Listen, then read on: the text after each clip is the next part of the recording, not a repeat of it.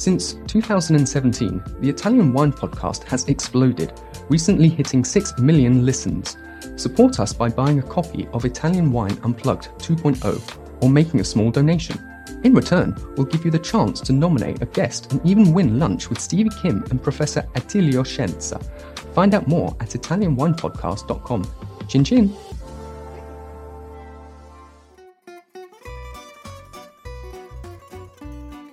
Welcome to Wine, Food and Travel with me, Marc Millon, on Italian Wine Podcast. Listen in as we journey to some of Italy's most beautiful places in the company of those who know them best, the families who grow grapes and make fabulous wines. Through their stories, we will learn not just about their wines, but also about their ways of life, the local and regional foods and specialities that pair naturally with their wines, and the most beautiful places to visit. We have a wonderful journey of discovery ahead of us, and I hope you will join me.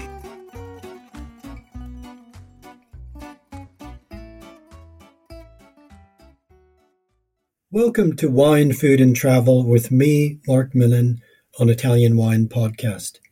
Today I'm heading across the Atlantic to meet my guest, Antonio Bertone of Alileo Wines, a company he created with his wife, Alexandra Drain, to bring in wines made in Western Sicily by his family to bring them into the United States. Good morning, Antonio. Thanks so much for being my guest today. How are you?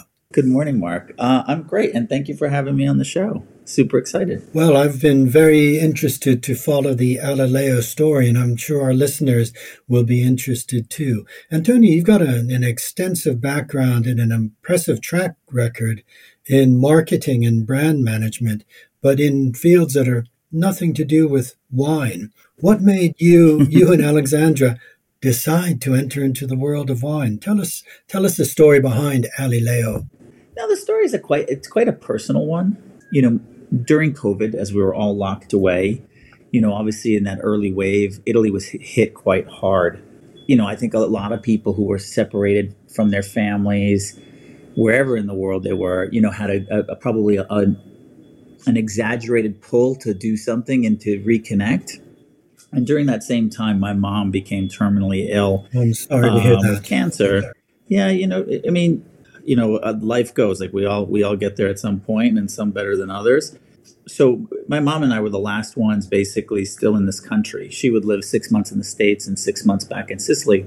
And Al, my wife, and my kids, we would all spend, time in the kitchen talking about whatever to just kind of alleviate the mood. We'd play old Italian songs from her generation. And, we always talked about the connection to Sicily won't stop when she passes. And, in the background for years, we've always talked with my cousin, who's an incredible winemaker in Sicily, that maybe one day we'll create our own brand and build, the family business, quote unquote. So that's kind of what we did, in the kitchen.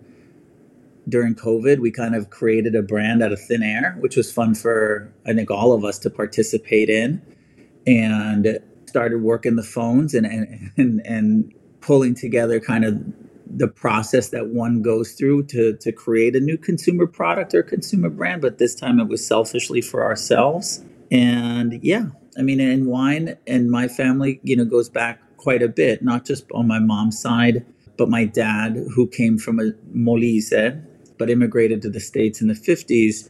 The only vacation he would take was in October, with he and his brothers would buy the grapes that would come up from California, and they would make a year's worth of homemade wine for them to drink. I come from a very blue-collar, working-class background.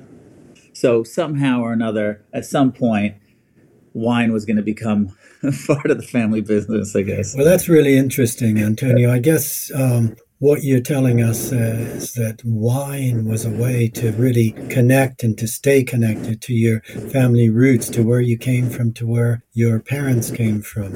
And in a way, it was that connection with Italy that you could establish actually as a business. Yeah. For us, in the United States, we're quite fortunate. You can really take on a challenge and try to make something of it. Where in certain parts of the world, I'll just speak to Sicily. Sicily, it's still a challenge, right? It is hard. That entrepreneurial infrastructure is a bit more challenging in places like Sicily.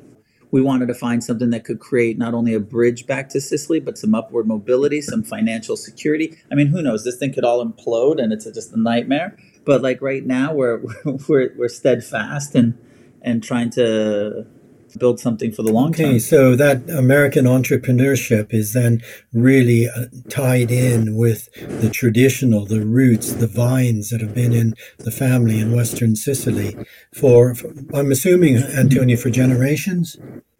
Yeah, I mean, right now, our family vines, let's say it that way, are not involved in the actual wine production today. That's a much more complicated story. Nothing bad, just complicated. We work with a grower, and all of our wines currently come from a single estate in Marsala, where my cousin tends to that estate's minor production. We've come in and actually taken the bulk of the production and are making the wines the way we feel will fit our profile. Ultimately, one day, maybe this can be a unifier to work with the other plots of land. But like I said, we come from very modest backgrounds. A vineyard, it's funny when you say, the family has some vineyards. Everyone thinks like, these grand estates and no, it's just plots of land that grow grapes and olives, So it's great to try to open the door and show people, a more, I would say more common view on agricultural life in Sicily. Yeah, and especially in Western Sicily. I'm imagining the vineyards not far from the sea, the Grillo grapes that probably in the past would have been sold or made into the base wines for Marsala rather than transformed into table wines. Very, very, very spot on. So tell us a bit about then the viticulture then. Part of Alileo is that you want to make wines that are as natural and as pure expressions of the land as possible. And so you're working in a sustainable way. Tell us about the estate and the wines your cousin is making for you. So the estate has been in operation since the mid-1800s. It's literally a few steps away from where the salt flats of Marsala, that the same ones that basically produce sea salt of Marsala and Trapani. So we're going back thousands of years there. The Phoenicians gathered salt from those same salt pans. It's pretty cool. Like you still go there, and there's still salt mines that harvest salt in the traditional manner, not with using machines and whatnot. So I tend to import meaning like I stuff my kid's suitcase in my suitcase with lots of salt every time we go home to visit because I think our salt's the best. But the wines we wanted to make, I know the words or the phrasing is controversial, whether you want to call it natural wines or low intervention wines, but the farm's organic in practice and in production. We try to use nothing except for traditional winemaking. We add no clarifiers. We don't filter the wines. We don't correct them in any aggressive manner. We want them to speak as truthfully as possible because we do believe that style of wine, I hope, is going to be appealing to the next generation of wine drinkers. I mean, we spend so much time obsessing about our health, so we should also be mindful of the things that we drink as well to enjoy. And the less chemicals, the less manipulation, I feel like people will have an enjoyable time with a lesser impact on one's body. That was the original and still is kind of our guiding principle in how we make our products. The other key piece was sustainability, and we really wanted to take on the challenge, especially in the United States. I think in Europe, you're a little bit more evolved in the format of like bag and box. It does not have the negative connotations that it does here, or at least maybe it doesn't run as deep. But here, it is a challenge when you show up with the 3-liter bib. But for us, there's no better package format that would function for the types of wines that we want to sell. First of all, it's like half the carbon footprint and from an emissions standpoint in terms of like what you would have to do to make the same glass bottle equivalent. The wines stay fresh for over 30 days once you open the box. So you're not throwing wine away if you didn't get through the bottle or what have you. It creates a great conversation piece when you bring it out. And, for us, no matter how creative we think we are, everybody can design a beautiful label and try to tell the most compelling story, but sometimes you got to really go against the grain just to get noticed. And that's why we really want to lean in and celebrate the alternative packagings that are out there. Okay, so the project from the beginning was to really connect to your Sicilian roots in a way that was as authentic as possible. I guess making wine in the so-called natural way is in many ways making wine as wine was always made before chemistry got involved and technology. And you're using the native yeasts that are on the grapes rather than putting in a cultured yeast. Is that right? And with no filtration as well, you're really, I'm imagining minimal sulfites. Yes, I mean, like our SO2 profile on all the wines doesn't get above a 55. Okay. So well below the permitted levels. Yeah, I mean, this is all an experiment, right? But we feel like it's providing a great experience for those who are tasting the wines, right? And we can talk about like how they're made and really showcase that, before chemistry. I think that's the nicest way to put it. I will steal that from you. I mean, before chemistry, this was kind of how it was created. And as we all search for better or less manipulated food to also eat, why not pair that with the same in wine? Sure. In terms of farming sustainably, that has its challenges too. I'm just thinking that this year, Western Sicily really suffered massively from the phenomenal record heats. I think it was it 48 degrees it reached centigrade. I'm not sure what that is in Fahrenheit, but it's very hot. Yeah, I don't have the last count of how many consecutively 40 plus days there were this year, but most of Sicily is still dry farmed. You know what I mean? Like nobody can really irrigate or manage their livestock with any kind of like serious infrastructure. What it caused was, once again, the harvest being anticipated. I think we started harvesting early July. July, wow! Rather than that's kind of amazing. like, well, for some of the whites, for sure, it's just been brutal. I mean, my cousin's been on harvest basically since the beginning of July, and they wrapped up a couple of weeks ago. So I don't know. I don't know where this leads. I mean, everyone's always like, well, there's cycles, but clearly the cycle is going in the opposite direction. The earth is getting hotter and staying hotter longer. I think whatever the evolution, we're going to see that over a longer period of time. I don't think it's going to be like in 5 years we have a completely different growing season, but it is concerning. Yeah, it's concerning. I think it's concerning for everybody involved in wine. I mean, it has its upsides here in England, where I am. We're finding that England and Wales have become countries able to produce exciting quality wines, but that's a different story. Antonio, the bag and box, I'm interested in exploring that a little bit further. It is interesting that you're seeing that as appealing more to the next generation of wine drinkers. I think a lot of us still, and certainly in Italy, wine doesn't even come with a screw cap. It comes sealed by a cork and you open it with a corkscrew. So it's a different way of interacting with wine. How has that been received by your customer base in the United States? Well, like I said, when you go to traditional retailers and you make your pitch, you watch the wrinkle in their face, right? But you got to just stay firm, right? And pour them a glass of wine. And then the second they taste the juice, they're like, oh my God. And then you're like, see?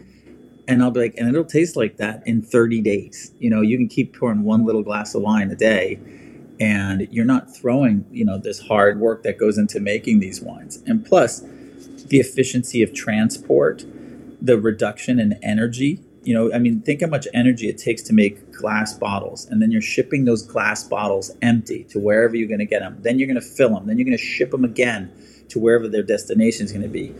I mean, if one had to do a full life cycle assessment or calculation, which they have, it is an incredibly energy intensive industry that people are writing about constantly. Even this past weekend, Jancis Robinson in the FT was talking about the next strategy of making glass bottles thinner.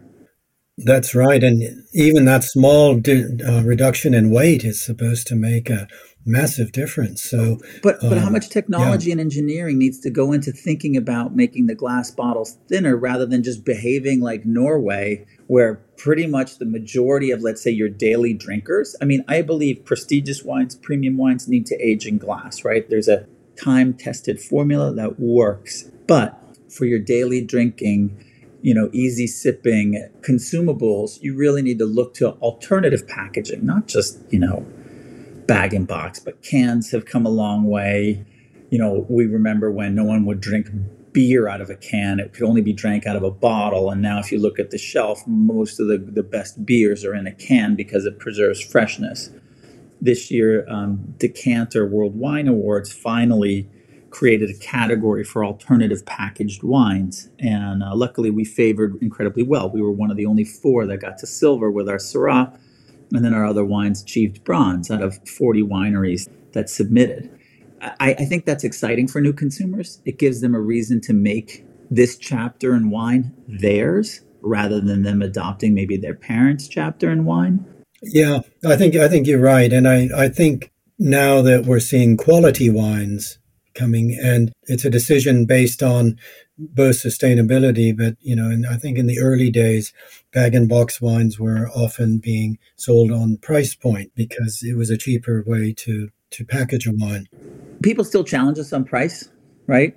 Like at retail in the United States, our 3-liter bib, which is 4 bottles of wine, is anywhere between $35 and $39 at retail. That's less than $10 a bottle of wine. Wow, that's incredible. But we still get pushback.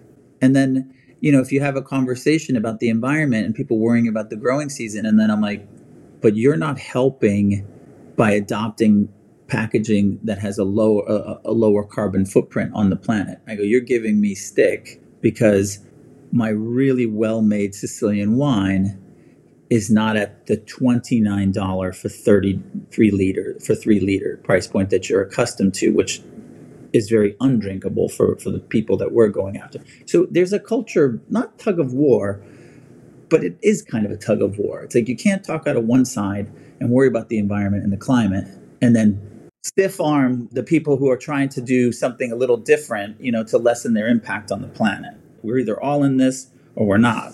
Sure. No, I understand that. Antonio, talk us briefly through your range. You're selling 4 wines, is that right?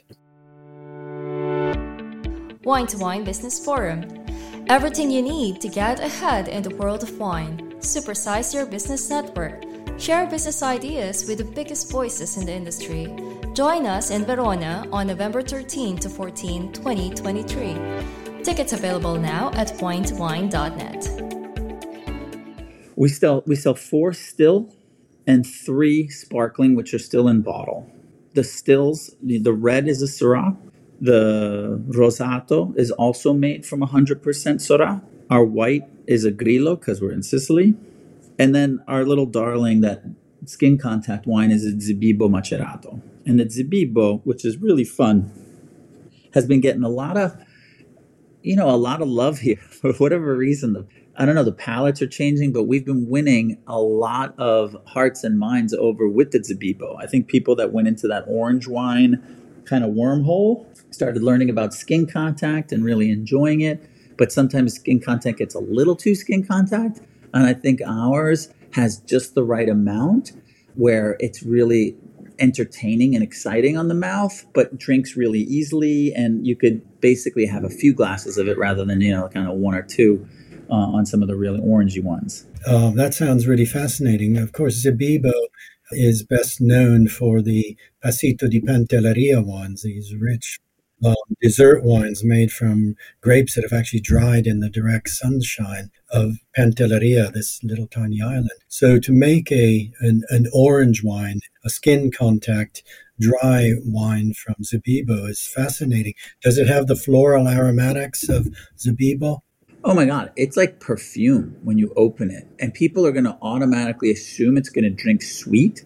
But my cousin, he's incredible. And what's ironic, during his early winemaking years, he was marooned on Pantelleria making Passito. And it sounds glamorous, but in the winter, that's a horrible place to be. That's his favorite. Well, like outside of the Metodo Classico, the Zebibo is his favorite. And when you basically put your nose inside a glass, the perfumes are gorgeous. I mean, it has that muscety nose, but when it drinks beautifully dry and crisp and it literally falls down your throat. I think from the United States perspective, not a lot of people have heard of the Zebibo. I think for anyone who's just trying to learn about wine, they get excited hearing about the history of the grape. But yeah, it has an incredibly floral nose and drinks beautifully. One of the top restaurants in Boston, I'm quite proud of this, who are very, very strict in terms of what they put on their by the glass menu. But our Zebibo in a box, I have to keep pointing that out, in a box is on their by the glass menu. What restaurant is that? It's All the Fishes. It's a new Garrett Harker restaurant. He's a restaurateur here in Boston, famous for places like Island Creek Oyster Bar, Eastern Standard, all that. And the Fishes opened up a few weeks ago, and our Zebibo Macerato is on the menu. That's great. I'll make a note of that. I come to the Boston area from time to time. My sister lives in Cambridge. Oh, right on. Well, please let me know. Antonio, this is a good lead-in to discuss food and wine because, Italian wines as a whole, I think, are almost universally made to be enjoyed with food. I'm thinking as well about the foods of Western Sicily. It's an area I travel to regularly. I'm going to Marsala next month, in fact. And I'm thinking of dishes like the couscous di pesce or those wonderful red prawns from Mazzara del Vallo. I guess these wines that your cousin is making are wines that would pair beautifully with the traditional cuisine of West Sicily. But you're in the United States, so. Well, thankfully I get there often. I'll be there on the 30th. I mean, pasta con le sarde, pasta with sardines, is like literally the family dish, especially with like the young fennel, sardines, and a little scrape of botarga on the top. But yeah, I mean, our whites beautifully pair with the dishes of Western Sicily. Even things as savory as like caponata, made for snacking and stuff. So yeah, I mean, you are what you eat. These are the foods that we grew up with. These are the foods that, I mean, it's funny, like most of my childhood was spent in Partanna, which is like 45 minutes from Marsala. And you can see the difference, just 45 minutes in a dish. My cousin's from Marsala, so like couscous and the more kind of Arabic style or Arabic influenced foods are what he was used to, versus we were pretty veg based. Fish was kind of, even if we were just 10 minutes inland from the sea, a lot of our food was, vegetable based, legumes, tenerume, things like that. So it's funny. But yeah, our wines are definitely designed for a hefty seafood palate. Now, what about the Syrah then? People may think Syrah is not typical of Sicily, but of course it's been cultivated there. Well, I guess Diego Planeta was one of the pioneers of planting Syrah in your area around Menfi anyway. But Syrah has deep roots in Western Sicily and produces some absolutely stunning red wines.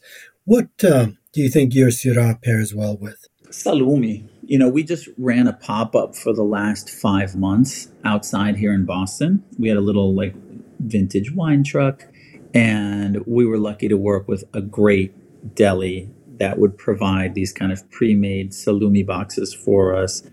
I tell you, any kind of smoked meat, but also like with olives and fruit, the Syrah is so full-bodied and it's not oaked. It's still stainless steel, but yet it's just got such a luscious mouthfeel. Everyone always says how juicy it tastes.